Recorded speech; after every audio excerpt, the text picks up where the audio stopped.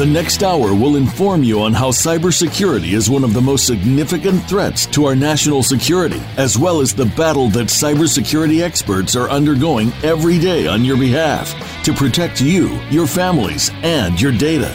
Welcome to Task Force 7 Radio with your host, the President and CEO of Task Force 7 Radio and Task Force 7 Technologies, George Reedus.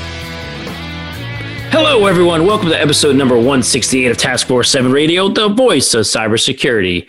I'm Andy Bonillo, pinch hitting for George Reedus.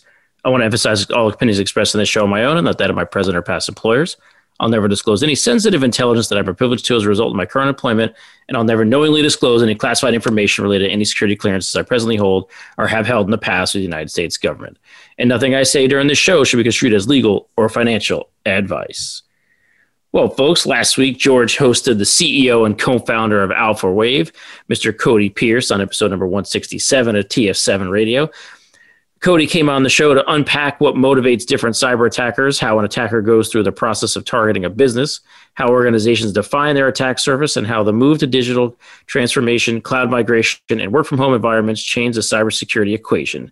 Mr. Pierce also discussed the flip side of the coin and what motivates cyber defenders, how cyber defenders should think about defending their business, and how offense and defense differ in cybersecurity world. All this and much, much more at episode number 167 of Task Force 7 Radio. If you missed it, folks, don't sweat it. You can find us everywhere on playback. That's the world from the attacker point of view on last week's episode. That's episode 167 of Task Force 7 Radio. So we have another return guest for you tonight. Renowned global CISO Chief Privacy Officer, Dr. Rebecca Wynn, has come back to join me on the show. Dr. Rebecca Wynn is an author and highly sought-after keynote speaker at information security, cybersecurity, and privacy events. She was named 2017 Cybersecurity Professional of the Year, Cybersecurity Excellence Awards, Chief Privacy Officer at SC Magazine, Global Privacy and Security by Design, International Council member, and Women in Technology Business Role Model in 2018. Dr. Wynn is lauded as a game changer who is 10 steps ahead in developing and enforcing cybersecurity and privacy best practices and policies. She's a big picture thinker who brings nearly 20 years experience in privacy compliant risk management, information security, assurance, and technology.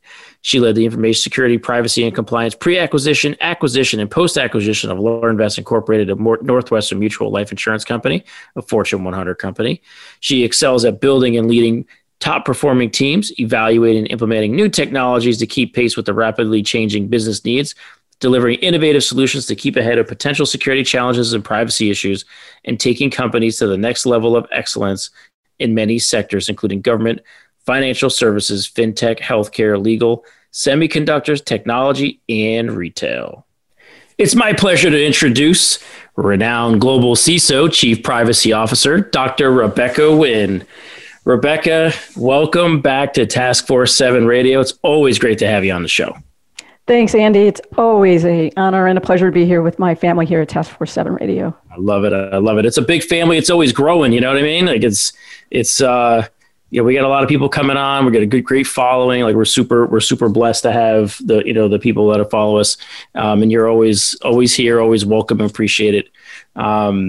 So listen, last September, I found this fascinating. I was doing a little research because I've got a coach, always focused on my health and well-being, and it has been a career journey for me. It hasn't been easy, but it's something I put a focus on. And I read something by Gartner the other day that they published back in September that said only 12% of CISOs are highly effective, and well-being was one of the main criteria for that study, right? So as I know I've struggled with this, and with all the stresses we have, and listen, like what's going on in our community right now is, crazy with all the different, threats that we're dealing with, right? Plus the pandemic. What are you doing on the well-being side to recover and to put health a priority for you? That's an excellent question, and it's one that you'll see that, CISOs, and not only us, CIOs and CTOs struggle with, and I've had peers struggle with it over the years. But one of the things is I think that we need to take a look really at CEOs, not necessarily CEOs, but CEOs. One of the things that I noticed when I worked for LearnVest on Alexa von Topol is she was very stringent on making sure that she got the proper rest for her. And what she did is during the day where days can get chaotic, she went ahead and she kept pretty close her meal times and what she ate. Maybe yogurt, as a snack, maybe a salad with an apple, maybe a snack later on as a popcorn. But she really kept those regimen. And that's one of the things that I looked at. I've gone through a couple of years where I wasn't at the best health. And the reason I wasn't at the best health is because I literally was pulling beaucoup hours at my jobs trying to get everything done. It wasn't only being CISO and chief privacy officer, but it was also I have to be the lead architect and the engineer and the analyst and everything else underneath the sun because budgets were tight and I wasn't given the personnel that I needed to get. But still, you have that number one mandate, which is really impossible for CISOs to take on their shoulder, but we're always asked to do this. We absolutely can't have any breach whatsoever. And so we're responsible. And so we have to do all these other type things. So what I did starting in April of last year, 26, is I said, you know what? I need to absolutely put my health first because no one else is. And if I go ahead and put myself into an early grave, most companies as a whole are going to go, oh, sorry. And then they're going to be next. And so what I did is I initially had led a 30-day push-up challenge at work because I realized I couldn't do that many push-ups.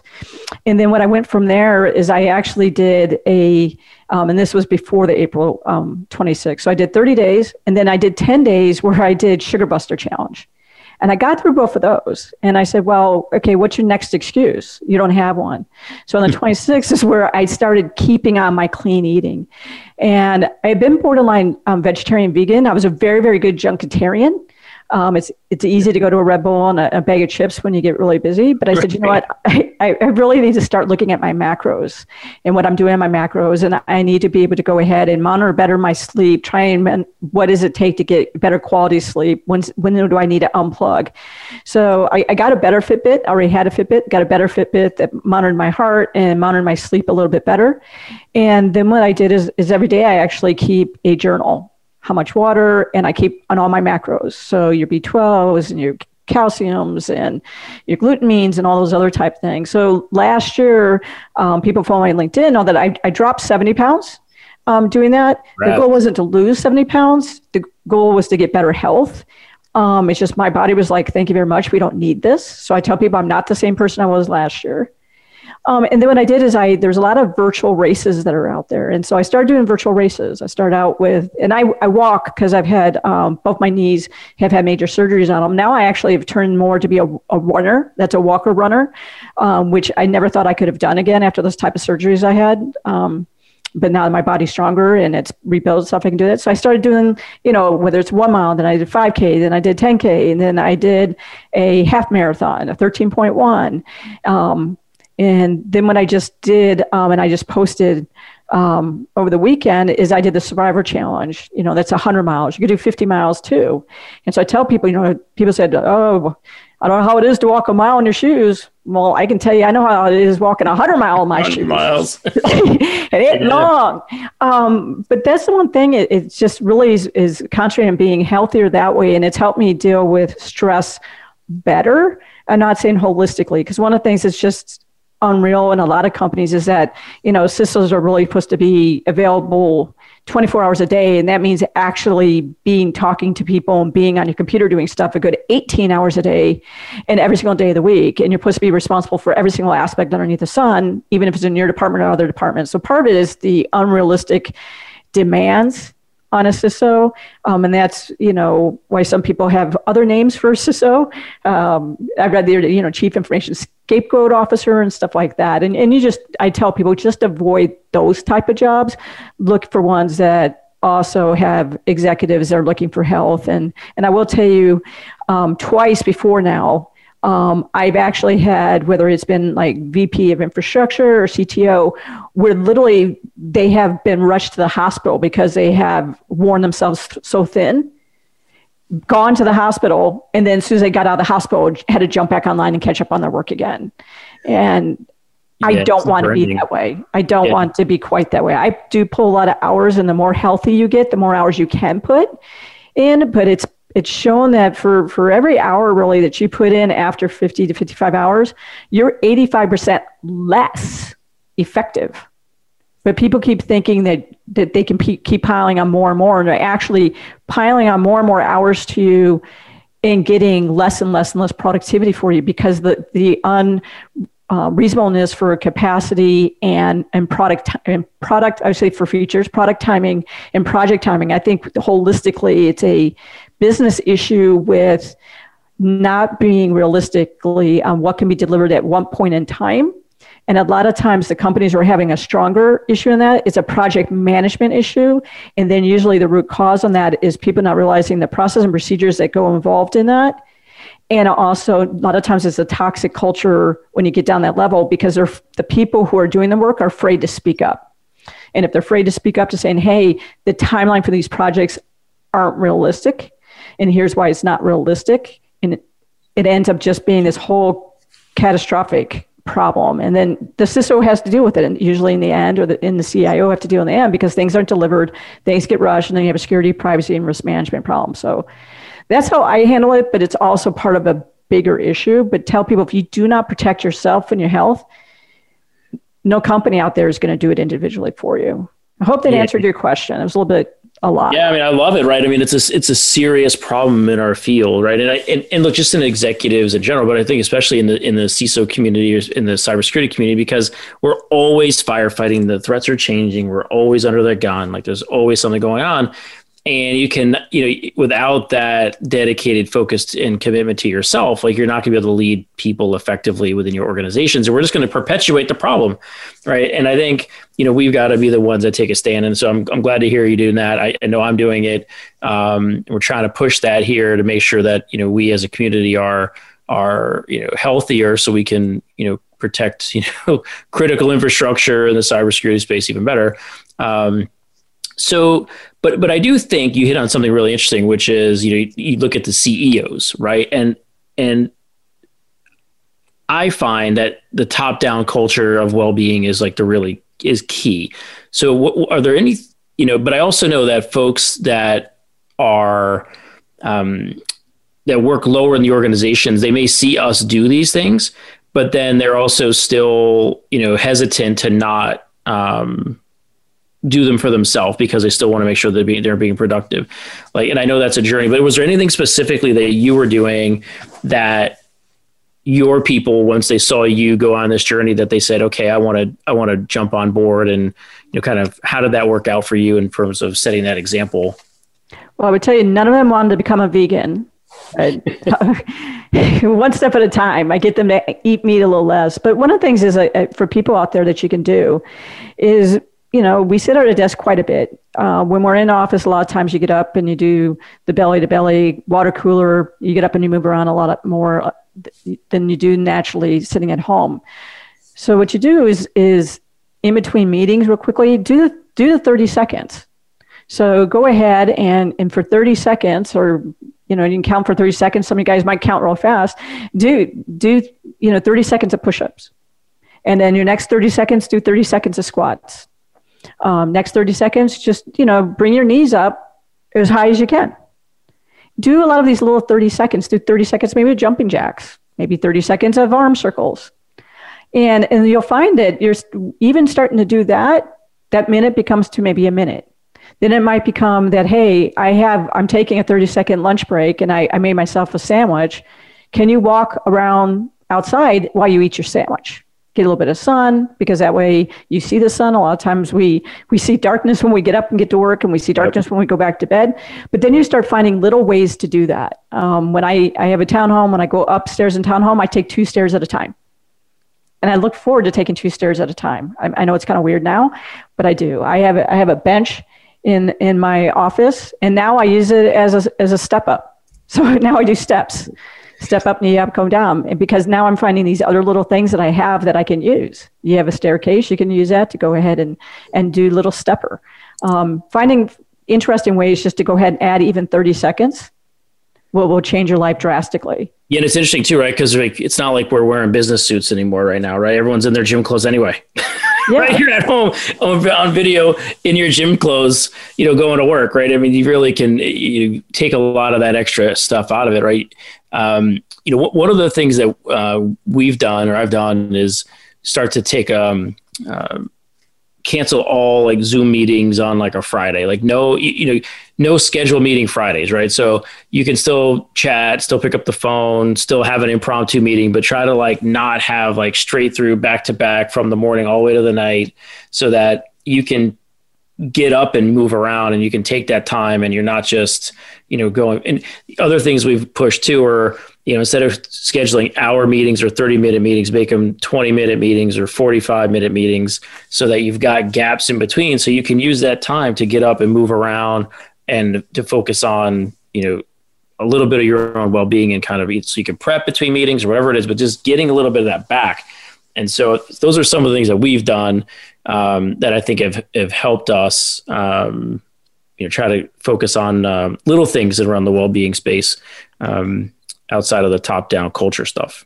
Yeah, if you have the right people, or sometimes you just have to subnet your people out. Subnet technology is the 30-second dance party. Put a really good song on. Everybody get up and dance now, right? You don't have to be on video.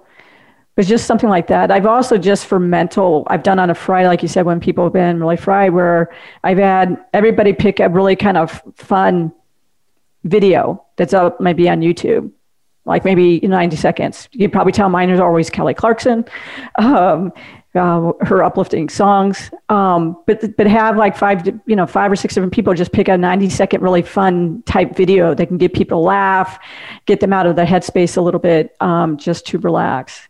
But that's the one thing with them. And then just encourage them at home, especially when people were isolated, they have kids and stuff like that. It might be dancing, right. It might be doing something along those lines. And kids love to dance. That's why I said a lot of times it's a lot easier just to say, hey, quick 30-second dance party. Because then if they have kids and stuff like that, it can be like, hey, we're dancing, 30-second dance party. Guys don't always want to do that. A lot of times they're up for me, like more of the push-up, chin-up type challenges. I'll bust a move with anybody, anywhere. I'm all about the dance floor. I love it. Go. Yeah, I love it. But we're gonna dance on into a quick commercial break, though, Rebecca. We're gonna come back and we're gonna talk a little bit more about January and Privacy Month, and I can't wait to get your take on that. So, hey, if you're a social media junkie, don't forget to follow TF7 Radio on your favorite social media platform. Follow us on Twitter, LinkedIn, Facebook, and even Instagram by searching at TF7 Radio, and you'll be connected to the extended TF7 family on your favorite social media platform. For inquiries regarding sponsoring the show or suggestions for topics or guests, please email George directly at george.reedus@tf7radio.com. That's george.reedus@tf7. That's with the number 7, folks, radio.com. We're going to pause some quick messages from our sponsors, then we'll be right back with Global CISO Chief Privacy Officer, Dr. Rebecca Wynn. So whatever you do, don't go away. You're listening to Task Force 7 Radio, the voice of cybersecurity. Become our friend on Facebook. Post your thoughts about our shows and network on our timeline. Visit facebook.com/Voice America. As CISOs manage known malware attacks, they also contend with the unknown unknowns. With 24/7 hacker innovation, where do CISOs place their next security investment bet? Find the answer with SINET. With forums and public and private partnership dinners in Toronto, London, Singapore, Tokyo, and across the U.S., SINET is a mission-focused, purpose-driven global community, advancing the next generation of cybersecurity solutions. As an entrepreneurial ecosystem super connector, SINET brings innovators, top cybersecurity professionals, solution providers, investors, and government executives into a collaborative alliance. Join SINET's global community to empower your organization and the industry to defeat hackers with cybersecurity's next generation of innovation. Learn more at security-innovation.org or Google SINET, SINET. In today's interconnected world, digital transformation is taking us on a journey towards exciting new ways to work, live, and communicate. In business, staying out in front of the competition means pushing the boundaries of the status quo and exploring the possibilities of the future. However, pushing forward into this fast-changing digital landscape brings a new level of uncertainty and risk that must be measured, understood, and managed. By delivering state-of-the-art cyber risk analytics, X Analytics is setting the standard to bring business clarity to the complex cyber threats organizations face each and every day. When it comes to understanding your financial exposure to cyber risk, trust what the global cyber insurance industry and Fortune 500 companies trust. Trust X Analytics to guide you through the uncertainty into cyber risk clarity. For more information about X Analytics, visit our website today at x-analytics.com. That's x-analytics.com. X Analytics, setting the standard in the enterprise cyber risk management. Have you friended us on Facebook yet? Why not? Just go to facebook.com/Voice America or search for the keywords Voice America. Once you are part of our Facebook network, you'll receive daily messages about what's happening with our shows, this week's featured guests, and new happenings at the Voice America Talk Radio Network. And you can add your voice to the always active discussions on our timeline. Just go to facebook.com/Voice America or search for Voice America.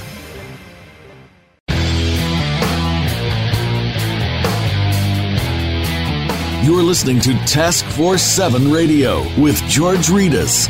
If you'd like to find out more about our program, please visit the website at taskforce7radio.com. Again, that's Task Force 7 with the number 7, radio.com. Now, back to this week's show. Here again is your host, George Reedus.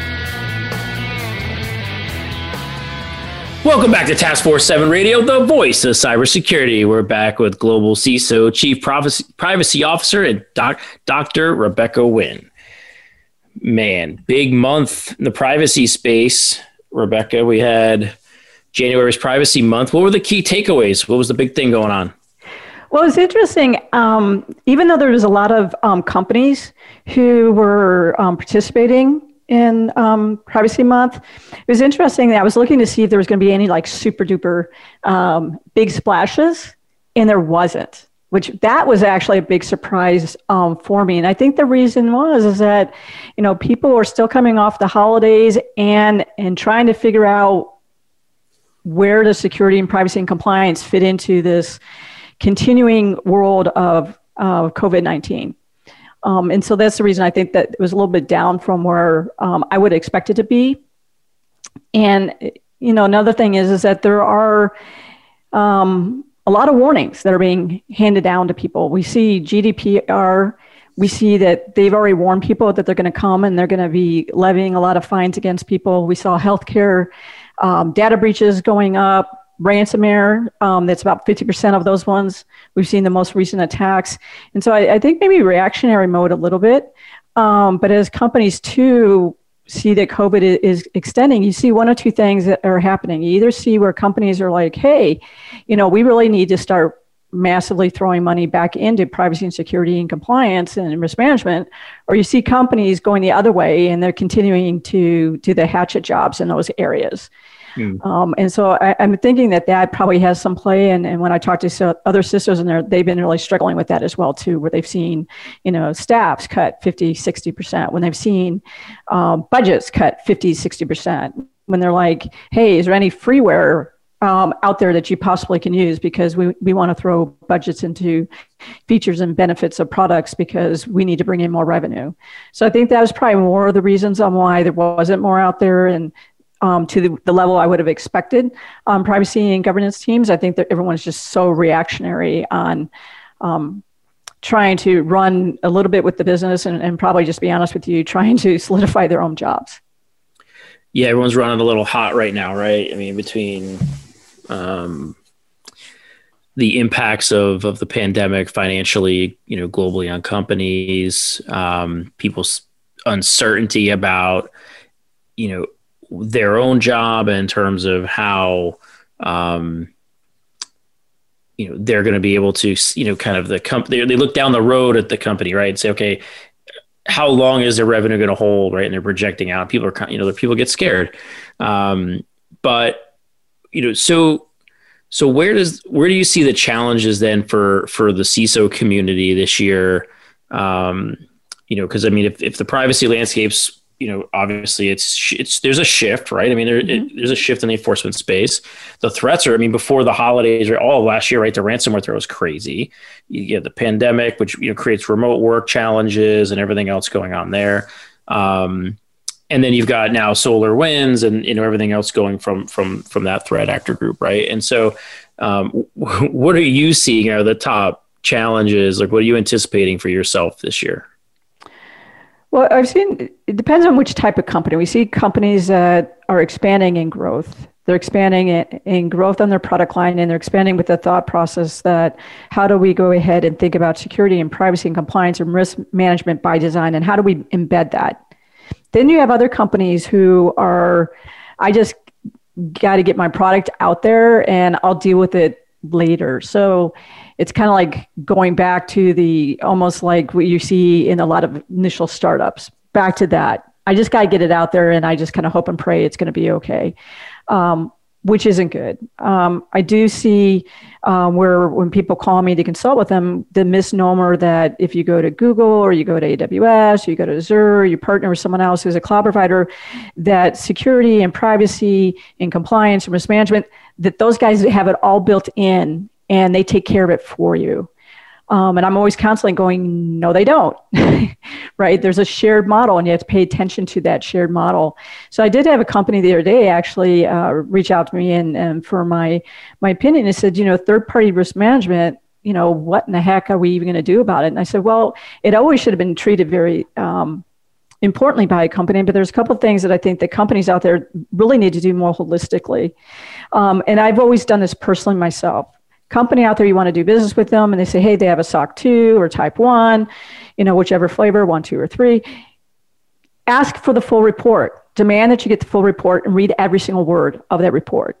If they are PCI, don't go only by that certification. Go ahead and ask for the report of compliance, the ROC. They're usually 200, 250 pages. Read every word. That's going to tell you what level of competency they were. Did they go ahead and pass all their controls? For example, were they only like 65% compliant? And do they have a corrective action plan? You should know that you're at risk. And that's for all of the ones. If they go ahead and have ISO 27001, ask and read the full report. What was tested, how it was tested. If you go ahead and you have high trust again, like those other ones, they go by a scope. You need to go ahead and look at that scope. That's what happened with Anthem. Anthem several years ago when they had breach, they went ahead and people were saying, hey, but they're high trust certified. High trust rightfully came back and said, wait, hold on. How they were attacked and where they were attacked over phishing, that's not under the high trust scope, guys. That's not on us. Don't look at us. You really need to take a look at that. So whether it's PCI or it's HIPAA or it's ISO 27001 or whatever it is, really take a look and see what was really in scope. If what you're doing business with that company is in scope, and it's even the CIIQ, right? So the Cloud Security Alliance Framework, what is really in scope? How were the controls tested and how can they be proved? And make sure that that company will walk you through if you need to walk through. You got to understand that they can introduce risk to you and you're only as good as your weakest link, and you can't have a third party be the weakest link. You brought up SolarWinds and then FireEye earlier before that. If a state-sponsored nation state wants to go ahead and get in, everybody should take a look at that. If they really, really are targeting you, we're made up of humans. So they're going to find that weakest link. And if they really can't find a weakest link that is directly in you as a company, they're going to look at who you are doing business with and can they get in there and can they use that? If you go ahead and you look at the target, if they can't go ahead for PCI, if they cannot go ahead and they cannot go ahead and get into you by the normal way, the normal VLANs, the normal network segmentation, they're going to look at the out of scope network segmentations and maybe the out of scope of the out of scope. That's what happened with Target, right? I call it riding the rails. They went ahead and they rode the rails. We're able to go ahead and find a way to hop from one VLAN to the next VLAN, hop on over, and then they were able to go ahead and actually get into the PCI, ride the rails in there, and then embed the firmware. You're only as strong as your weakest link. All right, so let's play devil's advocate a little bit, right? So like, I get what you're saying. I got it. How do like not every company has huge like privacy and risk teams and third-party vendor management teams that are just really large that can go through and vet the thousands of vendors that they have and go through the SOC reports and the level of detail that you're describing, right? Like, and I get the value of it for sure. But like, what would be some strategies for folks to help scale that type of thinking and validation of, or controls assurance for their third parties? Like, where do you think that this goes? One, you have to have a commitment. You have to have a commitment for security, privacy, risk management, and you have to have the mindset we're only as strong as our weakest link. So one of the things is, a lot of times I see companies that we have 4,000, 5,000 vendors. Why do you have 4,000 or 5,000 vendors? It's a lot of vendors. I've seen companies that are, relatively small have that many vendors, right? There's just a lot. But then when I ask them, I said, so tell me, who are your critical vendors? Right. Okay. You got to look at the vendor list, and you got to go ahead and when you go ahead and even to sign up a vendor is, who is my critical vendors? Who's my MPLS? How do I connect to the network? Who's the one who's going to go ahead and get my network equipment? Who's the one who's touching the finance team? Who's the one who's touching the HR team? Which one actually has a presence that it can touch the internet? You need to be looking at those, right? And people don't. You have to be able to do that first. And as you brought SolarWinds, I talked to several companies, and it's like, do we have SolarWinds running on the network? And they're like, we're not sure. Okay. How are you going to find out? We're not sure. They don't even know how to find that out. And then you might talk and they'll say, hey, this person in technology says, no, it's running. This person over in security says it's not running. This person over in infrastructure says it's not running. Then you might end up having a finance person says, well, we have one license. Then you get with your vendors, like, how do we figure this out, right? So you have a bad IT asset management, IT software management. And then they find out that you got 500 variations because people can touch on it from GitHub. Right. So all of those go back to about what is touching your network and why is it touching to your network. So to get back to third-party risk management, before procurement and finance buys anything, you should have a full description in there. And it doesn't take much to description. Is that considered a critical vendor because it's touching the network, sensitive data, or something like that? Yes or no? You can do it as a checkbox. And then what is the purpose? One of the problems I see is that when they use a third party outsourcer, because you have companies out there who don't want to have 9 billion people they touch base with, so they'll use a third party. You will only see that subscription. You will only see what you bought as that third party instead of a description of what's bought and why. Add it. It doesn't take that much to do that up front. Then as you asked me too about if you have a smaller team, then you need to look about, there are some other companies out there that you can partner with who they themselves will go ahead and it's a blanket fee for most of them. And they'll say, hey, we've already looked at these 300 or these 500 types of clients. And every year or every 6 months or every quarter, we do a risk assessment. So we look to see if they're out there in the news. We look and see if their websites have any security or privacy issues in there. We go ahead, and if they have a SOC 2 other reports, our teams look at that. So what your team can do then is you can go ahead and have subscription to them, and it's third teams they're using to actually do a lot of those other audits. And so you can have a better turnaround for your teams on that we can accept this risk, risk tolerance because it was given an A or B, whatever it is that you want to do based on this other third party who that is their job to do some of that heavy lifting. And then when you have something that's super critical, then you can go ahead and you can do another layer on top. But you can be better use of your time leveraging other companies to go ahead and do some of those reviews for you. Doesn't mean that you need to be a blind eye to it, right? It's still your butt on the line. But you can go ahead and be smarter about it. But it starts with, as I said, what's your IT asset management? What is your software management? And then who are those vendors? What's your full vendor list? And then what's critical, not critical? Start marking those down. Most people don't even do those first initial steps, and that causes them a lot of problems. So, yeah, no, for sure, right? And so I want to switch gears a little bit. There seems to be a lot of movement in board of directors starting to think about how they can consume cyber a bit differently today. And the word on the street, that I hear is that the wind is kind of blowing in the direction of trying to quantify cyber in financial terms and talking, putting cyber in the language of business, which is, money, right? Like, where's your head around that, and kind of what are you seeing or hearing out there? Well, one, I'll put out there, I am looking for a good board position. So if anybody out there is looking for a board person, please reach out to me on LinkedIn. But the one thing I always try to do, and I try to explain to executive boards, is it's the return on efficiency on the return on that investment.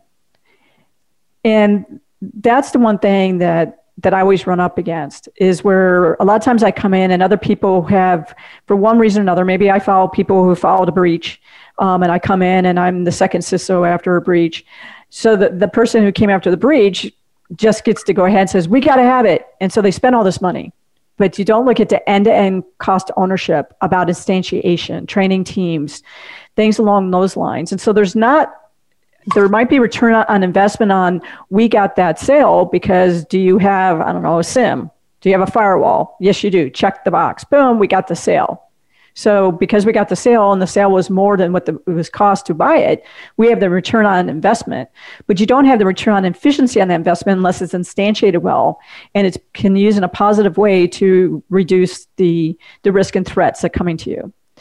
What I have people do, part of it, our challenges in security, is metrics, and metrics that are meaningful and mindful. I could go ahead and say we had 3 billion people attempt to go ahead and, well, not attempt, who touched my homepage. But what does that mean? Was that a bot just seeing if you're there so you can be put in a search engine? Doesn't necessarily mean it's a threat. So that's the challenge we have is what numbers are really going to be meaningful to the board, and then be able to get them to take action. And since we are such late players compared to operations and all this stuff, that makes it really tough. One of the things is like, how many systems are out there? How many systems are properly patched? And what does that mean? And then I tell people, wait a minute. It's not only that, but where are they in your geolocation? Where are they per product line? What patches are beyond 90 days, 30 days, or contractual requirements? Because one of the things that I think people really have to be careful of there, and I'll tell you, board member on patches, be very careful. I've had too many times in my career where I've had other people patches and they say we're 100% patched. And then I go and start doing root cause analysis, and no, you're not. You're 100% patch on what someone else deemed that they were going to patch. So even if there's 1,000 patches that need to be applied to protect yourself from bad guys, internal or external, they decided they were only going to apply this one patch. And they applied to that one patch to only the one system out of 15,000 systems. So then you're getting on your report, you're 100% compliant, which you're not. So that's the thing is I think there's a lot of garbage metrics out there. And security, we depend on a lot of other departments. And so I tell people, make sure you understand where those numbers are coming from. And then be ready for the fight or getting it in your face when you have to go ahead and tell a CEO or something like that, hey, the numbers that you've been getting aren't accurate. And here's why they're not accurate. You're not being told the true story. Yeah. And so that's part of the thing as well too. So it is complex. And then the other thing is, I'll just take patching, for example. What systems do you need to patch in what order to reduce your risk the quickest to the company and the most efficient way to the company? So be careful on that. And also be careful where your servers have sit. I've been in my career before when I've started, and I've had, syslog servers sitting with the development team, and the development team controls the syslog server. I've seen that before as well too. And you're like, why? Why is the syslog server sitting in the middle of a development team? Doesn't make any sense. So it's also, you're asking me another question that's very complex on there, but I would tell you that I've yet to go to a company when I started looking even at vulnerability management that I did not find that there was whole systems that weren't accounted for, whole subnets that were never scanned. And it's the typical, open up their drawers and find out what people are hiding away in there. Or they'll say, hey, you didn't ask me about Solaris. You didn't ask me about Linux. You didn't ask me about the Ubuntu. So I didn't tell you. Yes. So you have to be asking questions about the questions. And the other thing is you really need to have the ability to where you can at least do a discovery. And if they might say, you guys are going to bring down production or something like that, don't always buy that, especially if you're just going to do discovery, what's out there. It's going to shock you. But you can't protect out there what you don't know, whether it's from looking to know what's on the network, knowing what your access control lists are out there, what servers, what network equipment out there, what printers. I tell people, are you guys absolutely sure, even at people working at home, that their personal printer is not connected? If you don't, better doing those scans on the systems and see if anybody's connected to their personal printer. I bet you 10 to 1 they have. Oh, it's always amazing to see how many devices, right, you have at home, right? Every time I go on my router, I'm always looking. I did it tonight. I did it tonight. My daughter was like, "Hey, I want to get on the internet. You blocked it. Can you? It's after the time limit." I'm like, "Yeah, I'll turn that back on for you for a couple minutes so you can do something real quick." Right? But every time you do it, you're like, "Wow!" You get look, I get alerts every time someone's trying to connect. You get that, right? But thankfully, we focus on that stuff. But you're right? In every major breach I was a part of as a consultant, there was always some back server somewhere that was connecting to the network, and people are like, "Oh, I didn't know that was still there. I didn't know that was still turning on. I didn't know that was connected." Right? So, so you bring up a really good point, right, around like asset inventory and the challenges around maintaining that, right? And so for CISOs, we always want to know what that baseline is or that denominator is, so we can have, percentage of coverage. This percent of the environment has got this tool. We're scanning this. Is that ever going to get solved? Like for real? Or is that, or that's just going to be always something that we're chasing our tail on? Well, I think it would always be chasing our tail, but I think, like you said earlier, it's having a CEO who really will have your back and believe the words that are coming out of your mouth when you say, "Hey, coverage is not there," and so really taking an ear to hear you, and then really empowering other teams to prove to you that they're patched. And what happens quite frequently is even if you do get support, then they'll go ahead and they'll throw you then to the chief operating officer or delivery officer or someone along those lines. They start throwing you down. They start kicking you down the road. And then it puts those layers between you. And then you find out that things get filtered back up differently. So it's kind of like we heard you go ahead and warn us, and then we go ahead and we want you to take action, and then we allow you to get buried down in the action where everything gets buried again. So what I tell people, really have to be empowered by the CEOs. And I'll bring an example on that. When we looked at Equifax, you had the chief security officer who was buried under, the legal officer. And so the legal officer knew things, didn't tell the chief information security officer. Even when chief information security officer, security officer would go ahead and tell their legal person. The legal person then would go ahead and say stuff to the CEO and stuff like that. So the direct conversations between the CEO with the chief information security officer was little to none.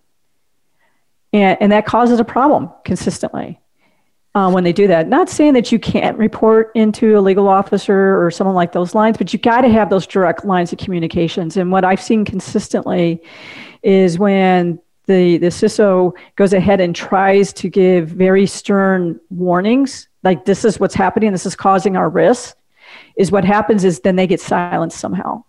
They get other layers in between. Other people then will go ahead and the CEO is not going to like hearing that.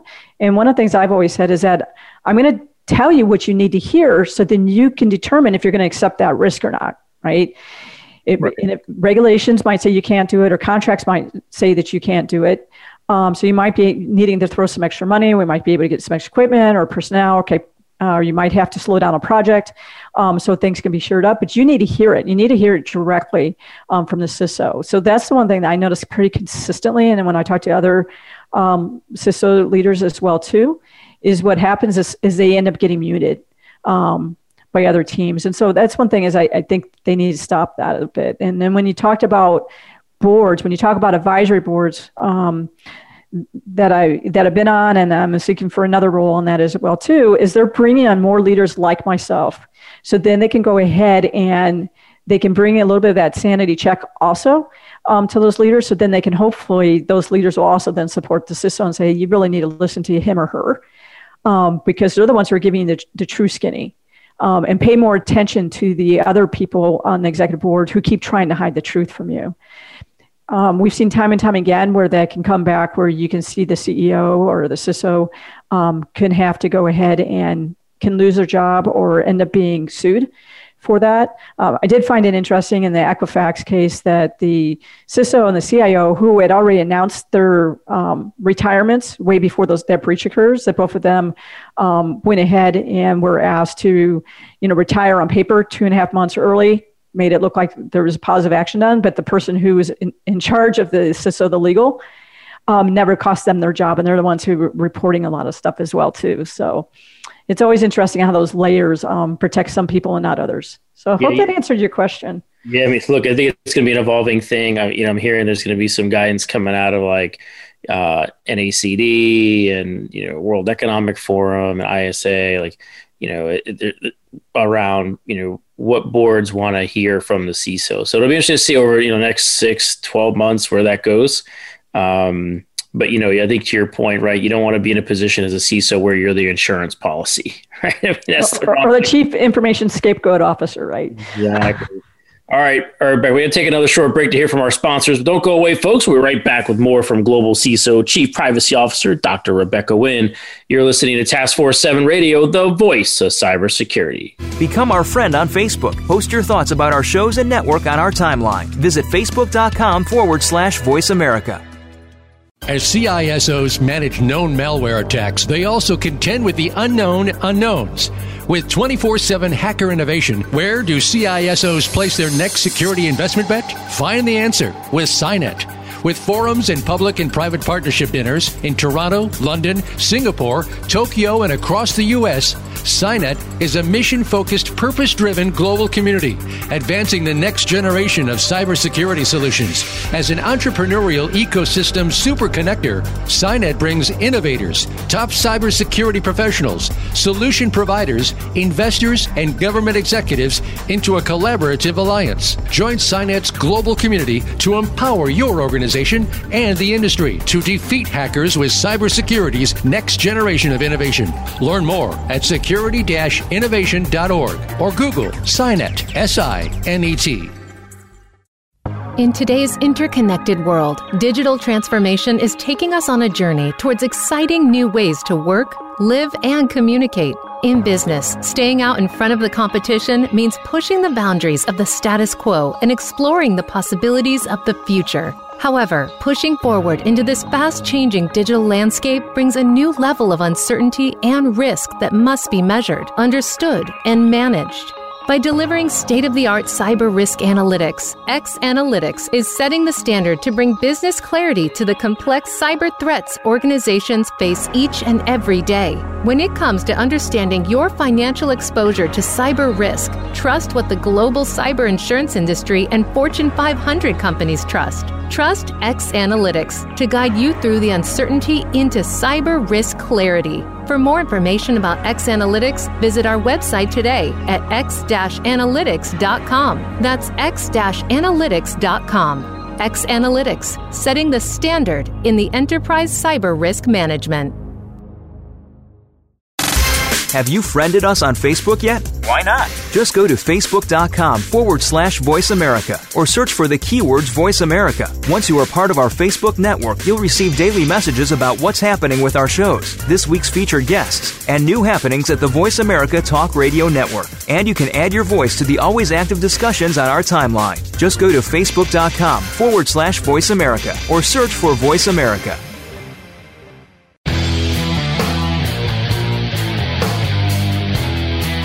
You're listening to Task Force 7 Radio with George Ritas. If you'd like to find out more about our program, please visit the website at taskforce7radio.com. Again, that's taskforce7 with the number 7 radio.com. Now, back to this week's show. Here again is your host, George Ritas. Welcome back to Task Force 7 Radio, the voice of cybersecurity. We're back with Global CISO, Chief Privacy Officer, Dr. Rebecca Wynn. Rebecca, listen, there's so much out there, like in terms of technology. Like I'm getting hit up all the time from salespeople. It's nonstop. I can't take it anymore. But those folks, I love them, represent some really cool technologies that are out there, right? I mean, and there's so much going on. Are there any new technologies that are getting you fired up right now? Yeah, I would tell you, though I'm like you, I don't know anything about you, but I'm sure you can use our product. By the way, are you using something like it? Bad salesmanship 101, do your homework first. But one of the things is 5G. 5G is pretty cool. Do everything's 100 times faster, better, more fluent. But that gives you 100 times more faster that you can be attacked as well. So that's one of the things that actually does go ahead and excites me, but also makes me a little bit fearful.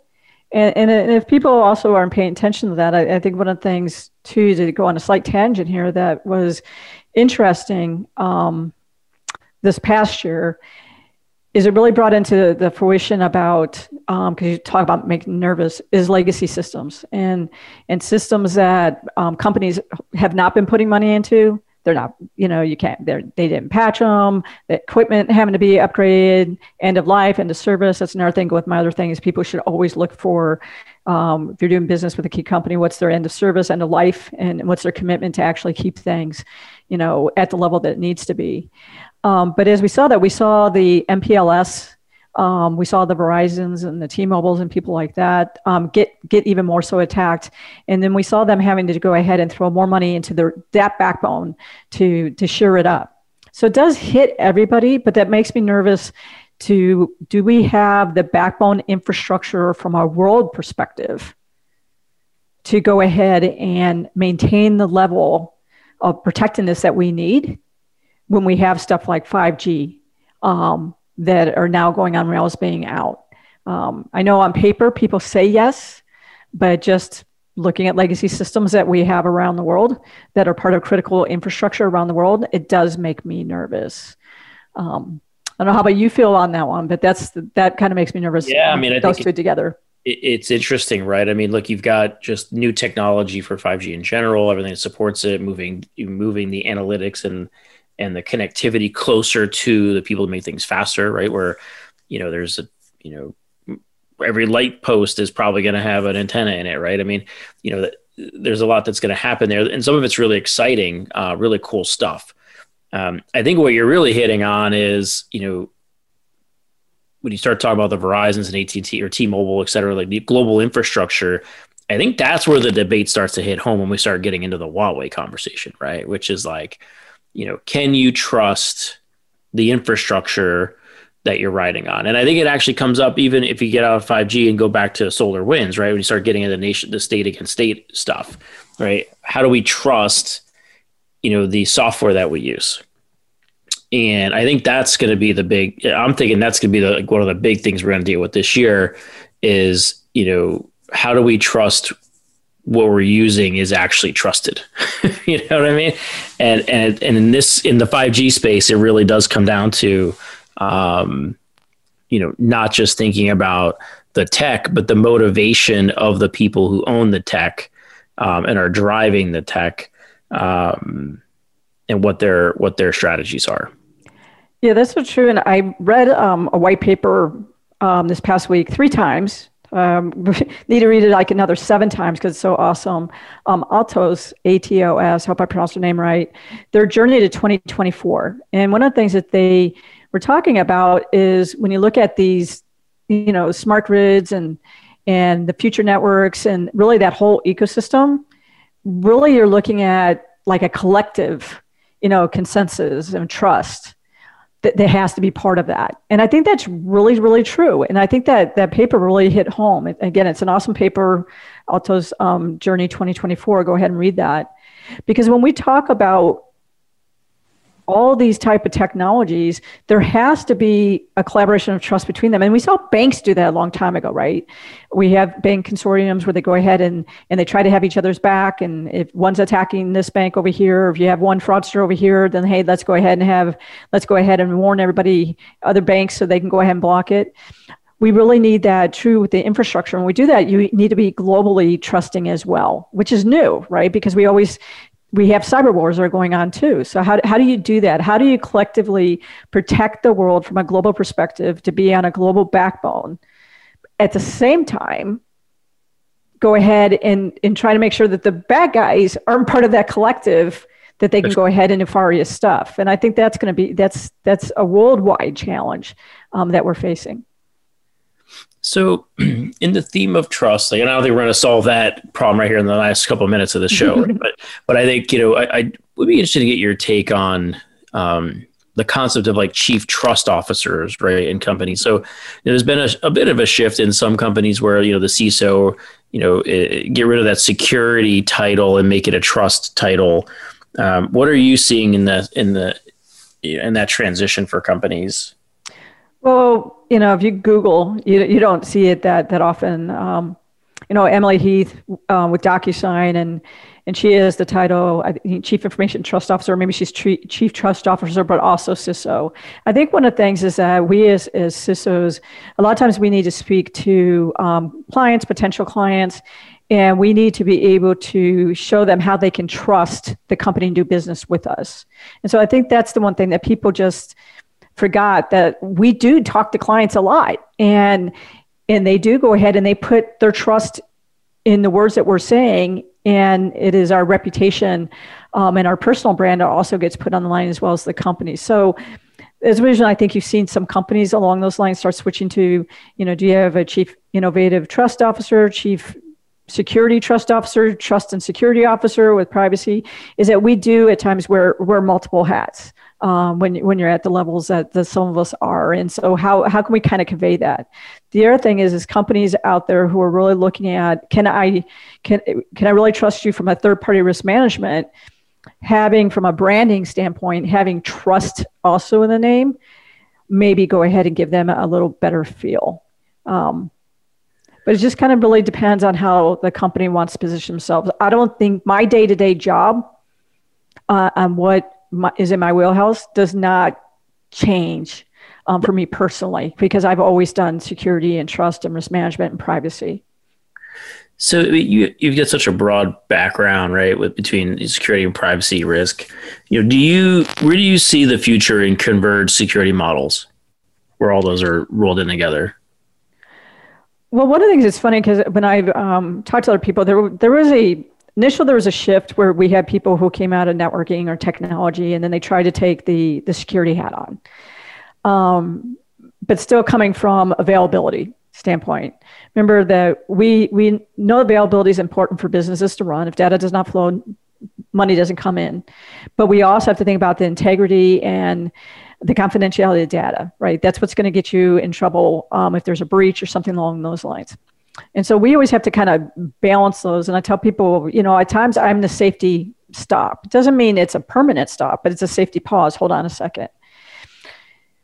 So then they went ahead and they shifted away from that, and they shifted to someone who could theoretically just talk to the board about budgets and operations. And that was a failure because there was no checks and balances on the infrastructure teams, networking teams, and things along those lines on who were just, I'll do anything for availability. And so I have seen where there are teams out there, even security teams, that if you want availability, fine, I'll just go ahead and sign off on it, which is a wrong mindset.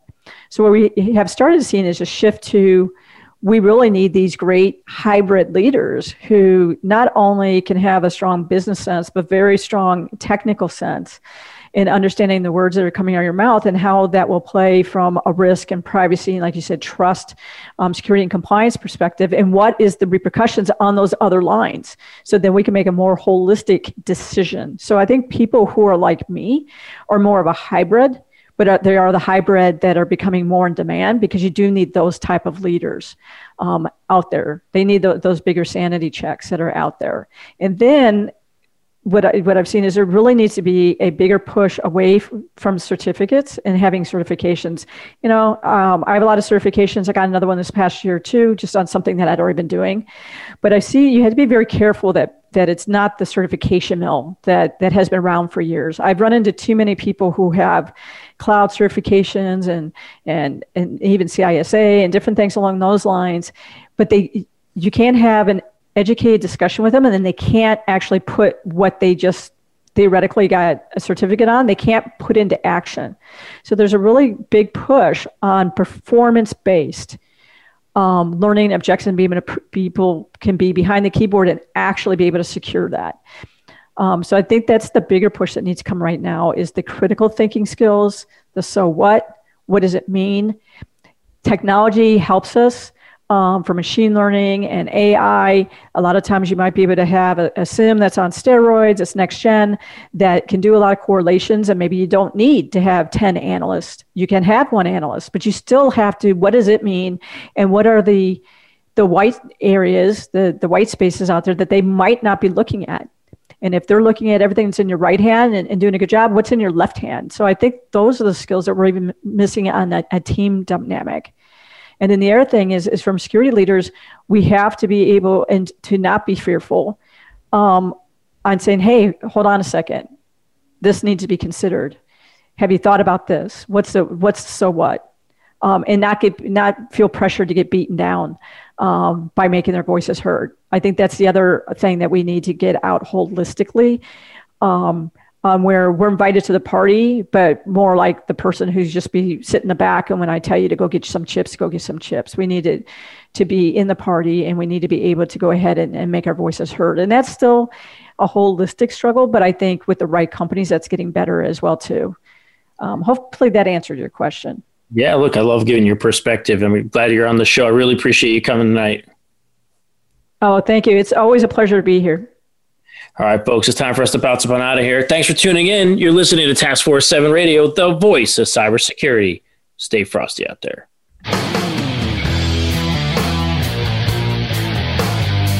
Thank you for tuning in this week to Task Force 7 Radio. To learn more about Task Force 7 Radio, please visit our website at taskforce7radio.com. Be sure to join your host, George Reedus, again next Monday at 8 p.m. Eastern Time, 5 p.m. Pacific Time on the Voice America Business Channel.